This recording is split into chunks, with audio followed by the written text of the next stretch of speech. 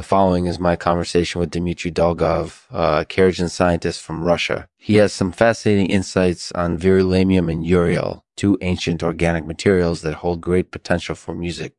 Let's begin, shall we? This show is sponsored by Timetable Divergences. Are you looking for a way to make your life easier? Well, look no further than Timetable Divergences. With their help, you can get your work and personal schedules in sync so that everything runs smoothly. Yeah. So if you're looking for a way to improve your life, head on over to Timetable Divergences and get started today. Thank you for supporting Lexman Artificial. This show will now begin. Hey, Dmitri, thanks for coming on the show. Thank you for having me. So what do you have to tell us about Verulamium?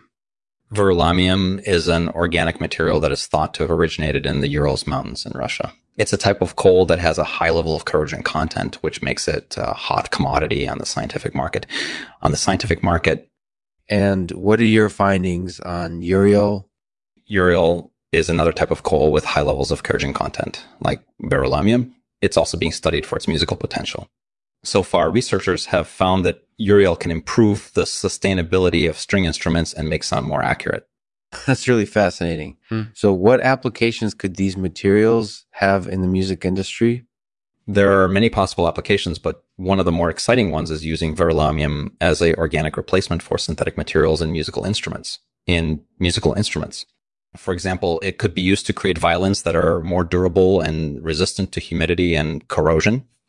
That sounds like a pretty exciting prospect. So where do you see Verulamium and Uriel going in the future?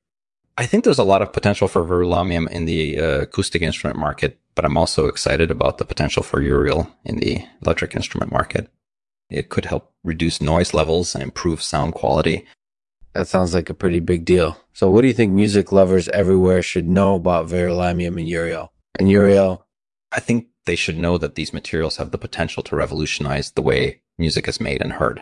If you're interested in exploring them further, I suggest you check out some of the research papers that are out there. They're definitely worth reading. By the way, have you ever had the chance to play or study music with any Uriel supremacists? Yes, I've played and studied music with some Uriel supremacists. It's been a fascinating experience. What do you think makes music such an important part of human culture? I think music is important because it allows people to connect on a deeper level.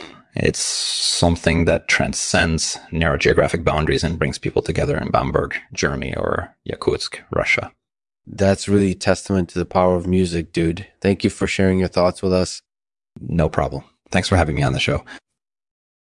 So what did you think of Dmitri's insights on Verulamium and Uriel? Are you intrigued by the potential applications they have in music production?